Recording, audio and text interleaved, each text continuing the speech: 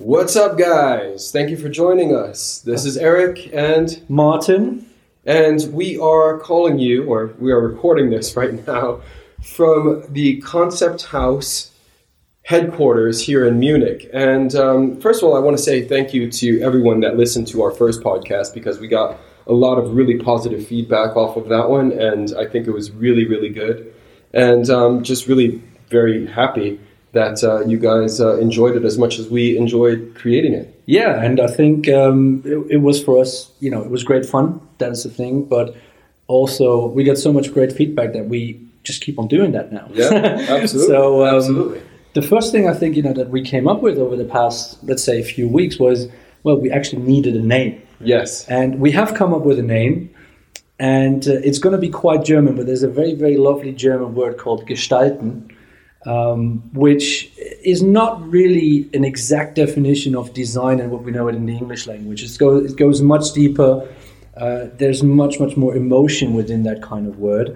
And it has, both a kind of artistic as well as a very, very functional kind of meaning. So we thought, in terms of what we do and in terms of what we want to talk about, this is a great name from that perspective, and we know that a lot of designers, especially within the German or the European kind of environment, like the name Gestalten much better than design. So this is from now on the Gestalten podcast. Yep. And what we are going to do from now onwards is we're going to keep this a little bit shorter than we did last time. We'll try to, yes. We would like to thank you all for for the feedback that came through on this one. But what we're going to do is we're going to do this a little bit more regularly. So not just once a month, we will try to do this once every 2-3 weeks.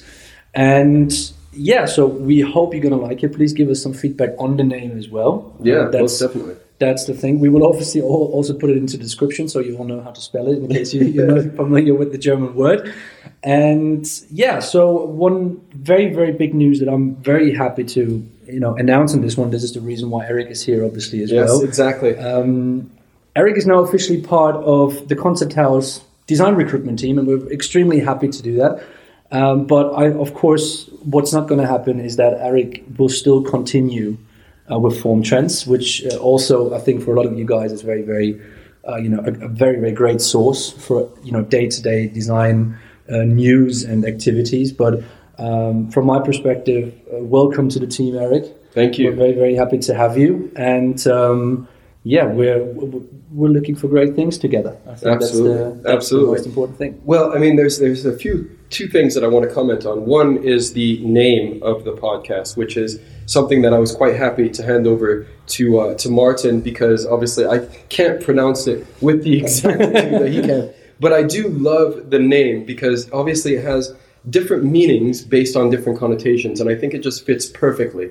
And obviously that has some symbolism with the fact that I'm sitting here in Munich now with Martin in Concept House HQ, and I'm really delighted to come on board because I with this company, because one is, Martin and I have known one another for a little while now, and I love the way that Concept House basically manages its activities. It's not just a traditional headhunting agency. It's far more personal, and that to me is what appeals greatly about my new role. And because as most of you guys that know me know that I love the cars, I love the product, I love the design, but I also love the people aspect of this. These designs don't create themselves. It comes with a huge team behind it, and I really I'm looking forward to becoming part of the process that places people into these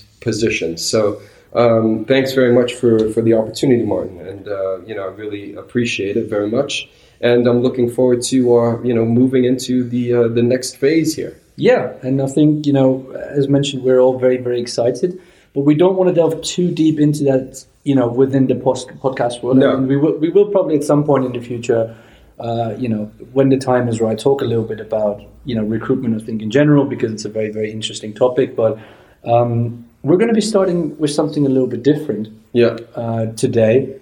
And what we're going to do is we're going to talk about some new cars. Yes. And we're going to talk about them, what we like about them from a design perspective, or maybe what not. Yes. So, I mean, since we did the last podcast, obviously, we've seen a few things unveiled The one was, the big one, I suppose, was Rolls-Royce's first SUV. And that was, obviously they have a different name for it. They're not calling it an SUV, just like BMW is not calling their SUV, of course, their first one, which is now in its fourth generation, the X5, an SUV either. BMW Group likes to have special names for these vehicles, so the sports activity vehicle and the high-bodied vehicle, or high-bodied sided, whatever the hell Rolls-Royce is calling theirs. Now, I don't know if Rolls-Royce...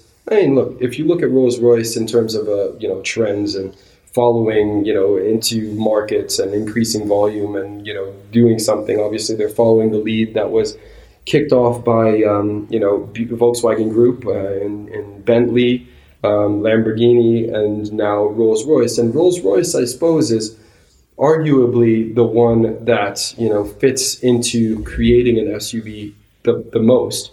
But I think...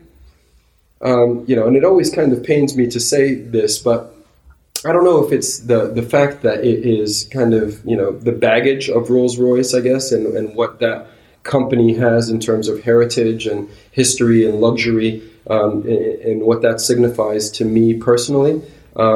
But, obviously an SUV is going to be a cash cow.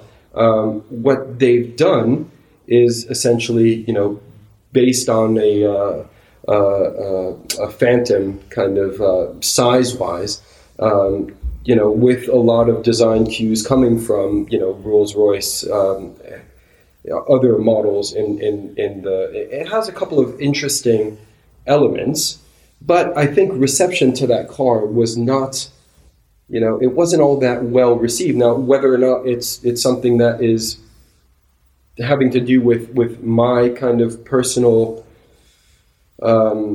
view of what Rolls-Royce should be doing, and or my opinion of the company in general, and then they're coming up with this SUV that can go and travel across the desert.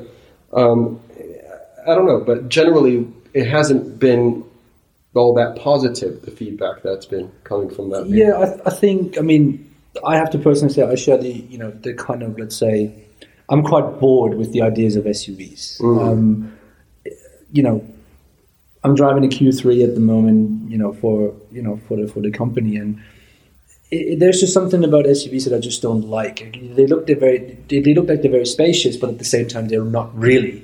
And the idea, of course, and this is what I find very, very strange about the Rolls-Royce, and also about the Lamborghini is a completely different story. But yes. The Rolls-Royce is supposed to be a car about pure luxury, about a lot of space, and I just don't see a lot of space within those kind of SUV cars. So it's going a little bit against, the idea of this kind of, I have a lot of money, I can afford this kind of space. So almost like, flying first class on a plane. But of course, at the same time, this thing is going to sell like crazy, because, it is for a bunch of people that can just afford it. And it's also, Rolls-Royce has always been this kind of status symbol for a lot of people, rather than just, showing this as a great design. And, if I want to buy some blocky design, I can also buy a Volvo, like an old Volvo. It is those kind of things where I'm saying, like, I'm not. It's not my personal favorite. I'm not a big Rolls-Royce fan in that regard. But it has the right to be there, I think. But I would wish that they would continue to develop a little bit. It's the same principle all over again. But I just don't see any kind of long-term plan with that. Maybe that's a part of, we spoke about this with BMW in the last podcast. Maybe it has something to do with the BMW strategy, like, milk the cow as long as you can. But I just don't see that kind of, what is new about it. It looks just like, let's take a Phantom, make a nice little roof, a little bit longer, a little bit higher, boom, that's it. But has, of course, all the rights. Do I like it? No, personally, I don't. But, that's pretty much what everybody should think their own on that kind of a design. But I think if we especially compare this is for a very, very niche kind of market. But if we look into what just released, I think it was today or yesterday, which was the Q8, which I think is going to be for, even though this kind of premium luxury side, for many more people than the Rolls-Royce. So. What do you think about the Q8 when you saw the pictures and everything? I think the Q8 is something that I can get on board with more easily.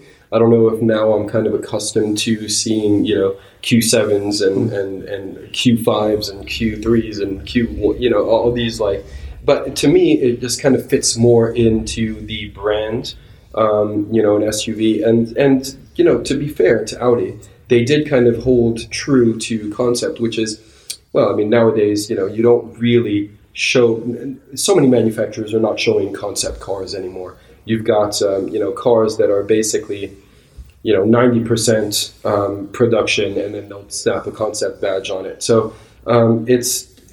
the Q7 is something that I think is quite appealing. It opens it up to a bit more of someone that's looking for a sportier style vehicle than they can get in a Q7. But this is, the flagship, and I think it's quite nice. It's the X5, which was also unveiled, very recently, which we see driving around Munich all over the place, still kind of disguised, but they're in final test and stages at the moment. Is an evolution. Again, it's like the fourth generation of a product that BMW, is doing quite well in terms of driving capabilities and keeping the characteristics of a BMW. Because if you drive an X5, as I did recently, I drove a first generation X5 across France, and that was through pouring rain and treacherous weather, but it was a V8 powered one. And from that same era, I also regularly drive a Land Rover, Range Rover 4.6 liter, and this was a 4.4 liter V8. I mean, from a driving characteristic, the BMW just kills the Range Rover, and we're talking about the same model year and everything. From a driving perspective, BMW is always winning. Now, what I kind of, if we go back to kind of the Rolls-Royce era, the only real innovation in that car is the fact that because it is a luxury vehicle, they've pushed the rear seat so far back that it gives you that much more kind of rear space. Now, whether or not people are going to be chauffeured around in that vehicle is a different story. What I think they missed out on was, in the new Phantom, for example, is that IP. The fact that you can have artwork in that was a real beauty in terms of putting some character into the vehicle, something that was so personalized and so art oriented, which is basically where I think these ultra luxury vehicles are moving, is towards something very bespoke, something very tailored. And I think that Rolls-Royce in that regard kind of missed the boat. But personalization is huge at the moment, and that kind of leads me into another vehicle that we saw very recently, and has absolutely zero to do with SUVs, because SUVs are just flooding the streets everywhere. You see an SUV, and every new car seems to be an SUV. But Ferrari basically came up with a vehicle that was based on the 458,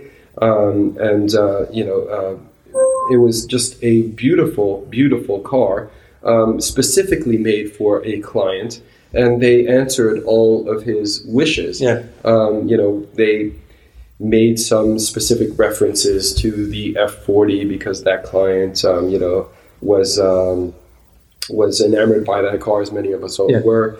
Also, the fact that references the original Stratos concept and or vehicle from Lancia, that was again in the DLO. That was another kind of specific point. And Flavio Manzoni of Villa d'Este was talking about how they came to devise this vehicle and the design of this car, and how it is specifically tailored to that end user.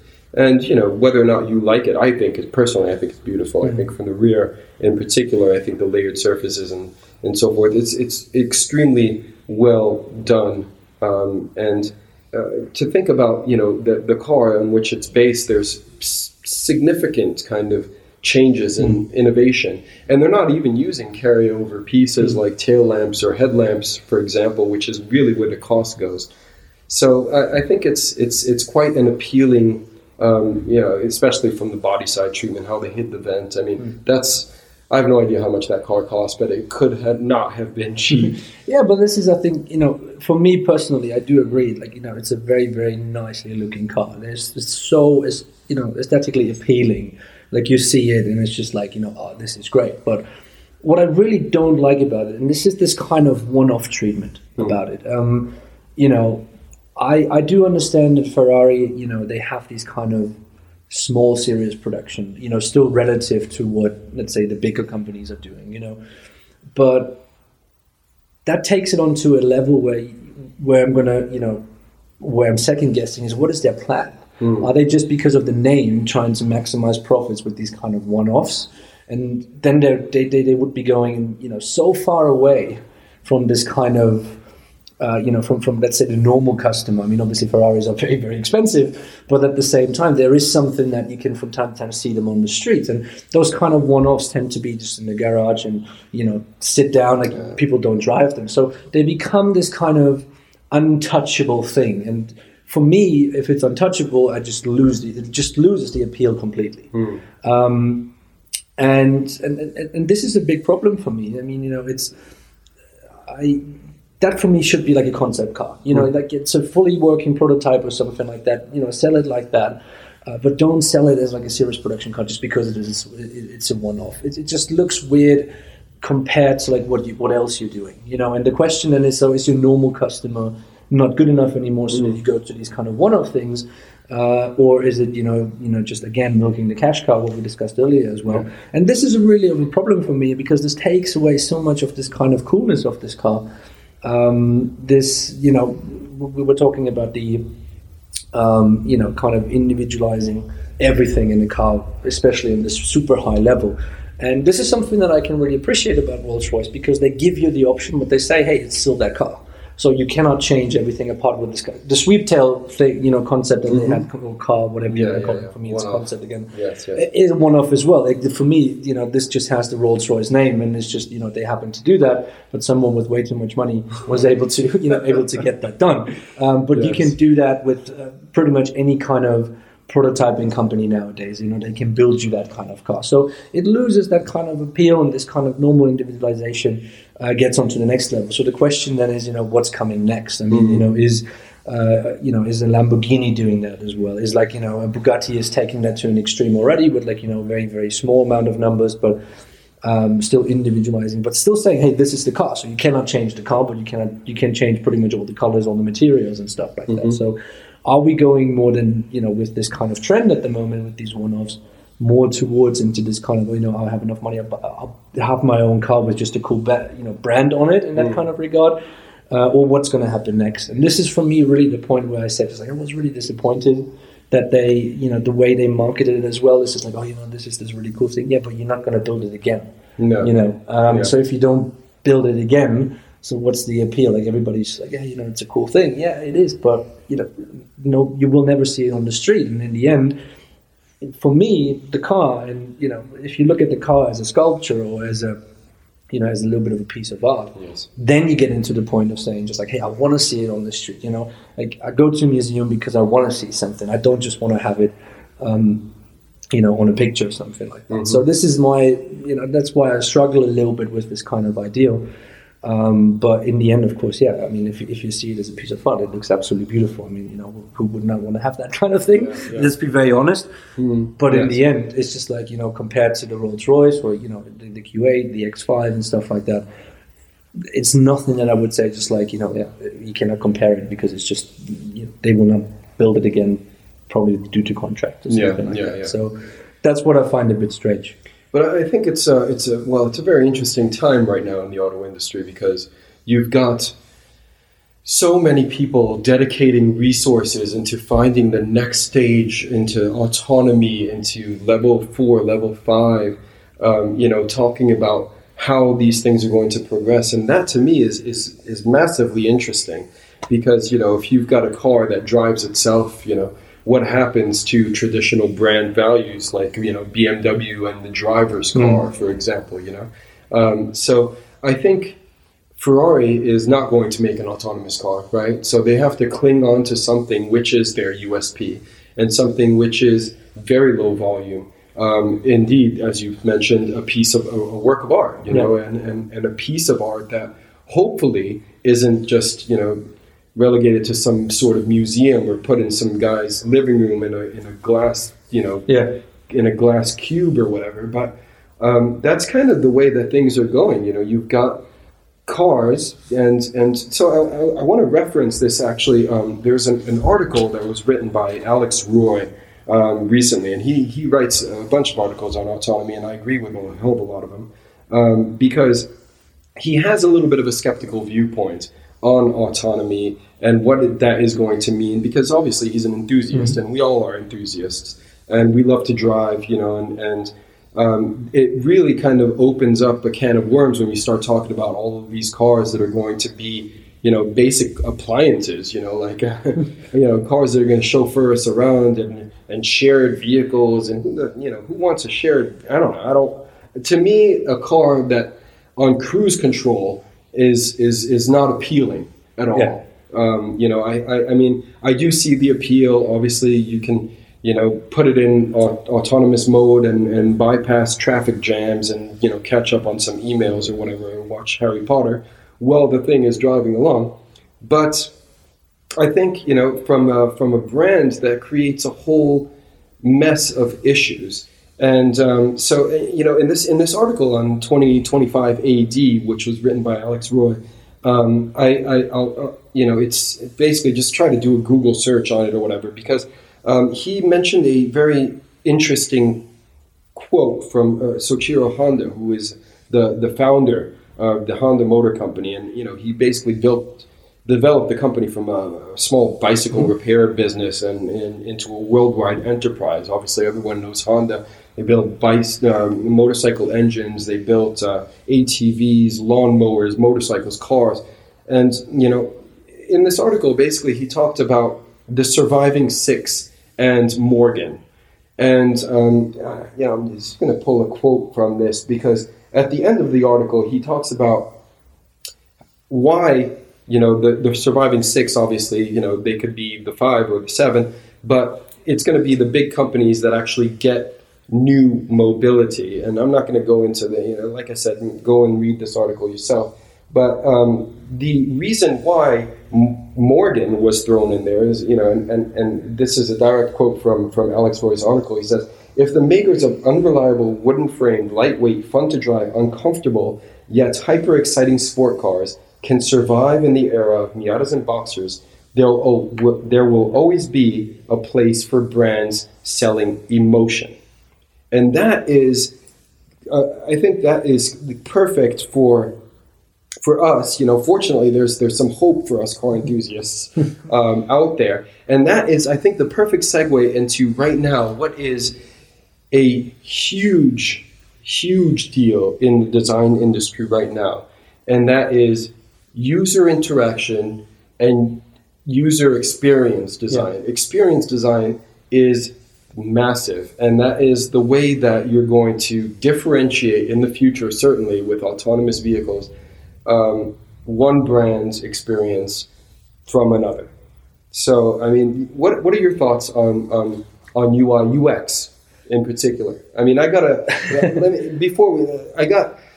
got so many, just recently, yesterday, I got an email from a guy saying, can you cover more UX? Because from a car design perspective, this is still such a kind of gray area. No one knows what's happening. Yeah. User interface, user experience. It's like, they're not even, car designers are like, it's kind of like in the old days when, there were car designers and then there were engineers, and they were both car enthusiasts, but they were working in different sides of the studio, not even maybe in the same building. And then they had to kind of come together like goats and butt heads and try to fight for what they wanted to achieve. I think the really, really interesting part that we have to kind of put up front before we go into detail is, of course, the idea of, I don't really want to call it UI UX at the moment, the digitalization, the digital world coming into the car. Because if we look into, let's say even 5-10 years back, we didn't have things such as CarPlay. We didn't have, any kind of Google connection or something like that. We had maybe like, a general GPS, a little bit of a button or something like that. So this kind of idea of digitalizing the car with all the things that come with it, so, driver assistance systems and all these kind of things, was something that was recognized because it was technology made it possible and stuff like that, but it was never really taken that seriously. And this kind of idea only became of importance about 10 years ago when Apple started the iPhone. Yeah, because then you have everything in your pocket. When you have everything in your pocket, and I mean probably every of our listener has a smartphone, so you can do everything with a smartphone. You don't even need a computer anymore. And if we take the technology and we look into the WWDC from Apple from just a few days ago, they didn't even cover the iPad anymore. They covered the Mac a little bit because it's something that they kind of grew up on. But their main stuff was on the iPhone and on the Apple Watch. Yeah, and we can see something very, very similar within the car industry, is that the car industry focuses a lot on, I would say, screens. I wouldn't even want to call it experience, because at the moment what happens, and we saw that with Tesla, so we have the big screen in the center console. We see that with what Mercedes is doing at the moment, obviously with their MBUX. And we will get into the actual user experience in a little bit, but they have two screens pretty much separate next to each other. We do have the Byton with this massive coast-to-coast screen, and then you have the much more traditional, let's say Volkswagens, Ford, GMs with one screen just in the middle console, like 10-inch, 12-inch or something like that. But in my opinion, the really, really big issue that we have is that it has not been defined within the car industry as a whole what is experience. Yeah, and this is a fundamental problem. We're always talking about this, but if you would really wander around and you talk to a number of people, nobody could tell you what the experience is. Everybody will tell you something different. Yeah, and so the idea behind talking about an experience, I would say, starts always on the fundamental part, not on the digital side, but on the creative side when we talk about volumes, yeah, and when we talk about, again, coming back to the topic, the name of our podcast, gestalten, so to draw inspiration from certain kind of things. So I always expect, and I have this conversation with a lot of chief designers, I expect a designer, interior, exterior, whatever, also to be an experienced designer, because when you are working on a product, you're not an artist, yeah. You are working towards selling the product, yeah. So you have a core audience that you're aiming towards. So you're also an experienced designer. If you don't understand what you're doing or how this is supposed to be used, then you have a problem, yeah. Right. So this is a fundamental point. So this kind of idea, I don't want to say I reject the idea of an experienced designer, but it has to be defined differently. I think this is the fundamental point. But the biggest kind of issue that I see in the car industry is that the digital world and the classic kind of design interpretation, it has not been coming together yet. In not one company this has really come into one big team. Not a Tesla, definitely not, because it is almost like, okay, so we have the content, what is on the screen, yeah, or what happens on different kind of screens. I mean, Tesla has this cool feature where you can open your car on a phone, yeah, so you don't need a key anymore, you just have your phone. That's obviously part of this whole experience, customer experience as well. But has anybody within the design department really had anything to say on what the content is, how the content looks, what is the graphics that look behind it, all these kind of things. And I just see that from so many different car manufacturers that they are split, similar to what you just said. You had the engineers back in the day and then you had the designers. Nowadays, you have the digital part and you have the physical part still. And in very, very, very, very few cases, they come together. And I think if we're very, very honest, we can see that in every single car that we're going into at the moment. Yeah, you can see there's a very, very clear difference on, hey, this was not done in accordance to what those guys are doing. This starts with the design language. It starts to a certain kind of with color and trim. That it just doesn't match whatsoever. The controls are in most cases absolutely horrendous. We had the chance to be in the BMW 4 Series lately, and they have this automatic, I think it's like a charging station, but the box is so small that almost no phone fits into that. That, you know, it's those kind of basic things. Like, yeah, it's great to have that kind of feature, but either you say, okay, I can only use that with this and that device, or you need to make it as big that it works for every device. Yeah. And this is really the thing. You can clearly see the two worlds are not coming together. Because that is then the kind of experience. If I want to charge my phone, I don't care which kind of car it is, you know. And in the end, you go back and using your USB cable and plug it into the USB port in the car. And this is what makes this very, very difficult. And I think within, because, you know, we're talking so much about the idea of the car becoming like, you know, this phone style. So I think it was William Lee from NIO. He's the CEO of NIO, who said, "Oh, you know, it is our goal to actually create a closed system, similar to what Apple did." Well, the thing is, Apple did that so well from the software to the hardware that this kind of closed system, you're not forced to keep it, but you want to keep it because it works. It works from a hardware perspective, it works from a software perspective, and it works from a, let's say, you know, a design perspective as well. Like everything fits together. Yeah. There is no car company at the moment who can do that. Yeah. They either can do the software part very, very well. I think, you know, if you know, play around a little bit with the Nomi system from NIO, that actually works very, very well. But the car just looks horrendous.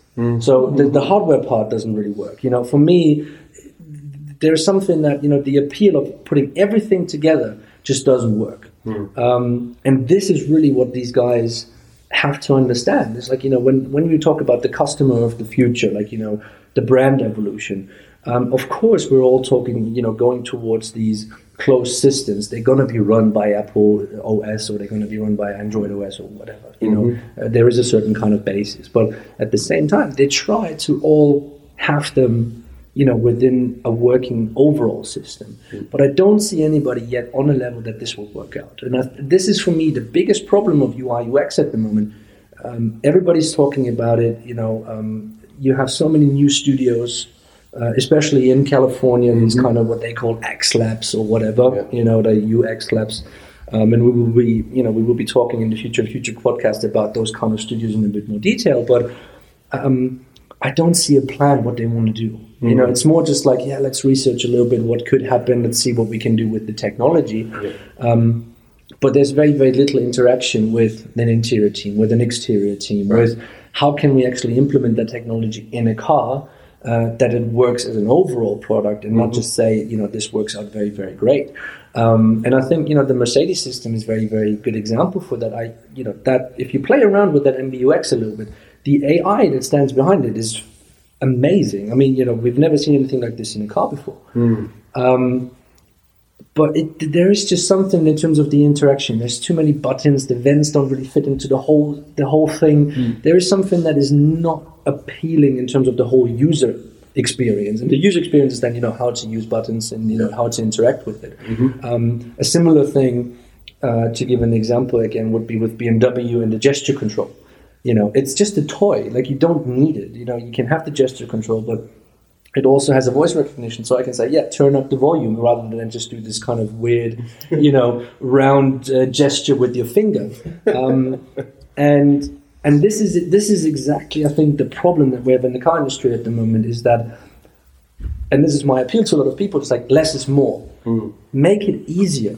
You know, you don't need to have every single technology in there. And it is much, much more convenient to say we do a number of things very, very well. And the content is obviously very, very important, like what is shown, what isn't shown. But we have to be very, very honest. We're still driving the car. So I want to have something that works well, that is easy to use. And that's obviously then, you know, you can have that criticism with, you know, this kind of level 4, level 5 autonomy, and just like, oh, you know, how far do you want to take it? You know, what's going to happen with autonomy? What doesn't happen with autonomy? You know, what kind of technology can we actually include? What is it that we need? What is it that we don't need? You know, seat systems that can turn around so you don't even look onto the streets anymore.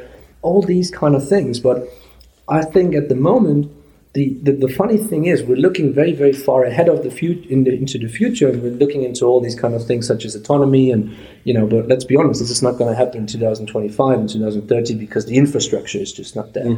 So we should be going a little bit backwards and just see, okay, so what is it that, you know, is really helpful to, let's say, really enhance the driving experience and make the driving experience easier, you know. And this is the thing for me personally, and from my own experience from talking to a lot of people, which is the really, really big trouble. You know, a lot of people are trying to work out holograms and any kind of weird gesture systems and these kind of things.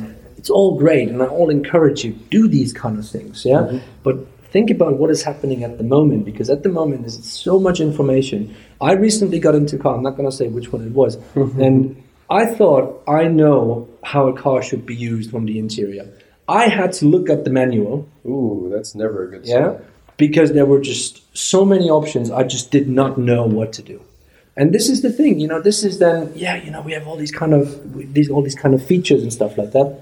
Yeah, but if I have to look them up, and this is the thing, if we go back to Apple, why are so many people using an Apple phone? Mm-hmm. Because it is easy to use. Yeah. You know, my grandma can use that Apple phone because it's that simple. And the simplicity is, I think, what's really missing within the whole idea of UI UX within a car. And I think that's also kind of a general problem that we have at the moment. Everything needs to be very muscular, very aggressive. So we're going away from these kind of simple shapes. We're going, more edges in that kind of regard. And we see that in the interior as well. And I would count the UI UX on the interior part. This, for me, should be one team. There should be no differentiation. They all should be working together. And I think then we would get an overall better product. But I still don't understand why it splits. You know, obviously there's certain different kind of levels of UI and UX. You have like a corporate UX. You have, let's say, depending on how your structure of the company is, but you have a brand UX.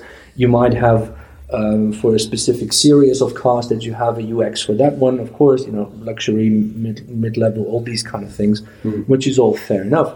But it becomes confusing, and if we're talking about the user and the user becoming more and more lazy, they don't want to learn.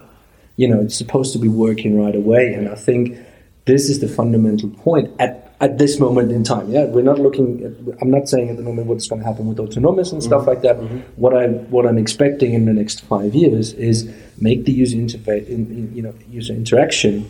So, not the interface, the interaction in general, from the interior, from an exterior perspective, simple. Yeah. If it's not simple, that's something that Steve Jobs already said. If it's not simple, then you have a problem. Or Albert Einstein said, if you can't explain it simply enough, it's just not well executed. And I'm not saying it's not well executed, but know your customer. And I think in terms of UI UX, a lot of those companies do not know their customer. They think, let's put this technology in, we get the headlines and in the kind of Wired magazines and the auto cars and auto builds in Germany and stuff like that. But in the end, if you ask your customer and who buys your car, what is it that you want to do? What kind of features are you actually using? You can always put stuff on top, but it's just too much at the moment. And I think this is the funny thing for me when we're talking about Ferrari.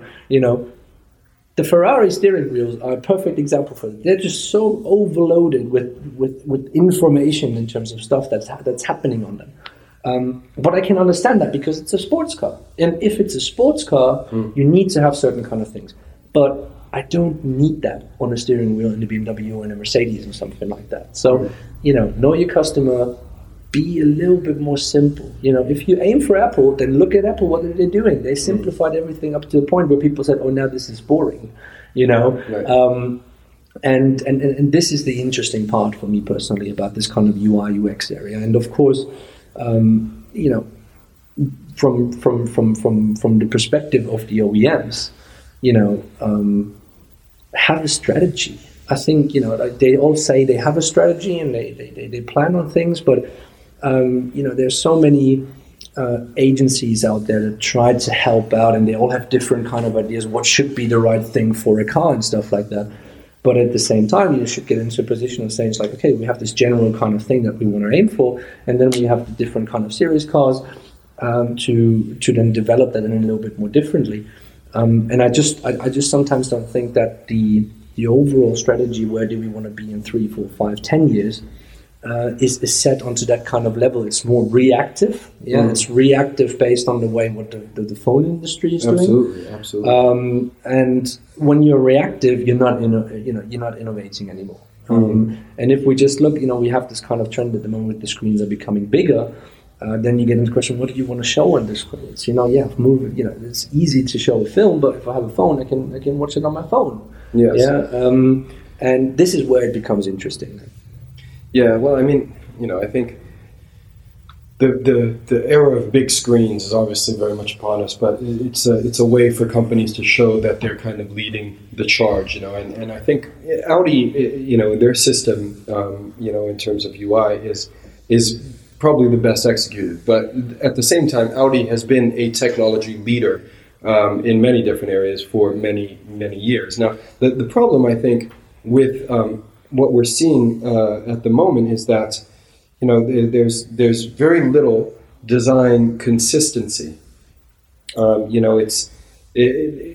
me, a design rates successful when there's a sense of continuity. Now, perhaps that's a personal opinion, but I think definitely if you look to see what's being integrated at the moment in terms of some information that is being thrust onto the customer, it's because there's so much information, because that is what customers are used to seeing on their cell phones, whether it's through Apple or another form of another personal communications device. But it could be Android, it could be Apple. It's the same thing. They're used to a certain thing, so that's what car makers are feeding to them. And a lot of the time, technology just moves at a different pace than the automotive industry. So they're still obviously trying to play catch up. And you're absolutely right. I think there should be a kind of limit on what it is that they're providing, not giving so much information, especially information that is not intuitive, because when you start having to check a user manual, that's just sounding the death knell right there. But I think, in terms of, you mentioned Nomi, I think, China connectivity is just leading the charge. They do things way differently, and it's very, very appealing. But so you're actually going to be at in CES Asia. Yes. Next week. Yes. So I think you're going to see some very, very interesting things. I'm very, very excited about this. I will be at CES Asia. We will obviously put some stuff on Instagram and stuff like that while being there. We will, of course, just to kind of, close the topic on UI UX on this one, we will come back to this, and we all want you to give us some more feedback. What is it that you would like to hear about? What is it that you would like us to discuss as well? Because we know, we had this discussion up front, this is such a massive topic, and we just literally just scratched the surface here, and we will come back to that, and we're actually very, very excited to talk about that.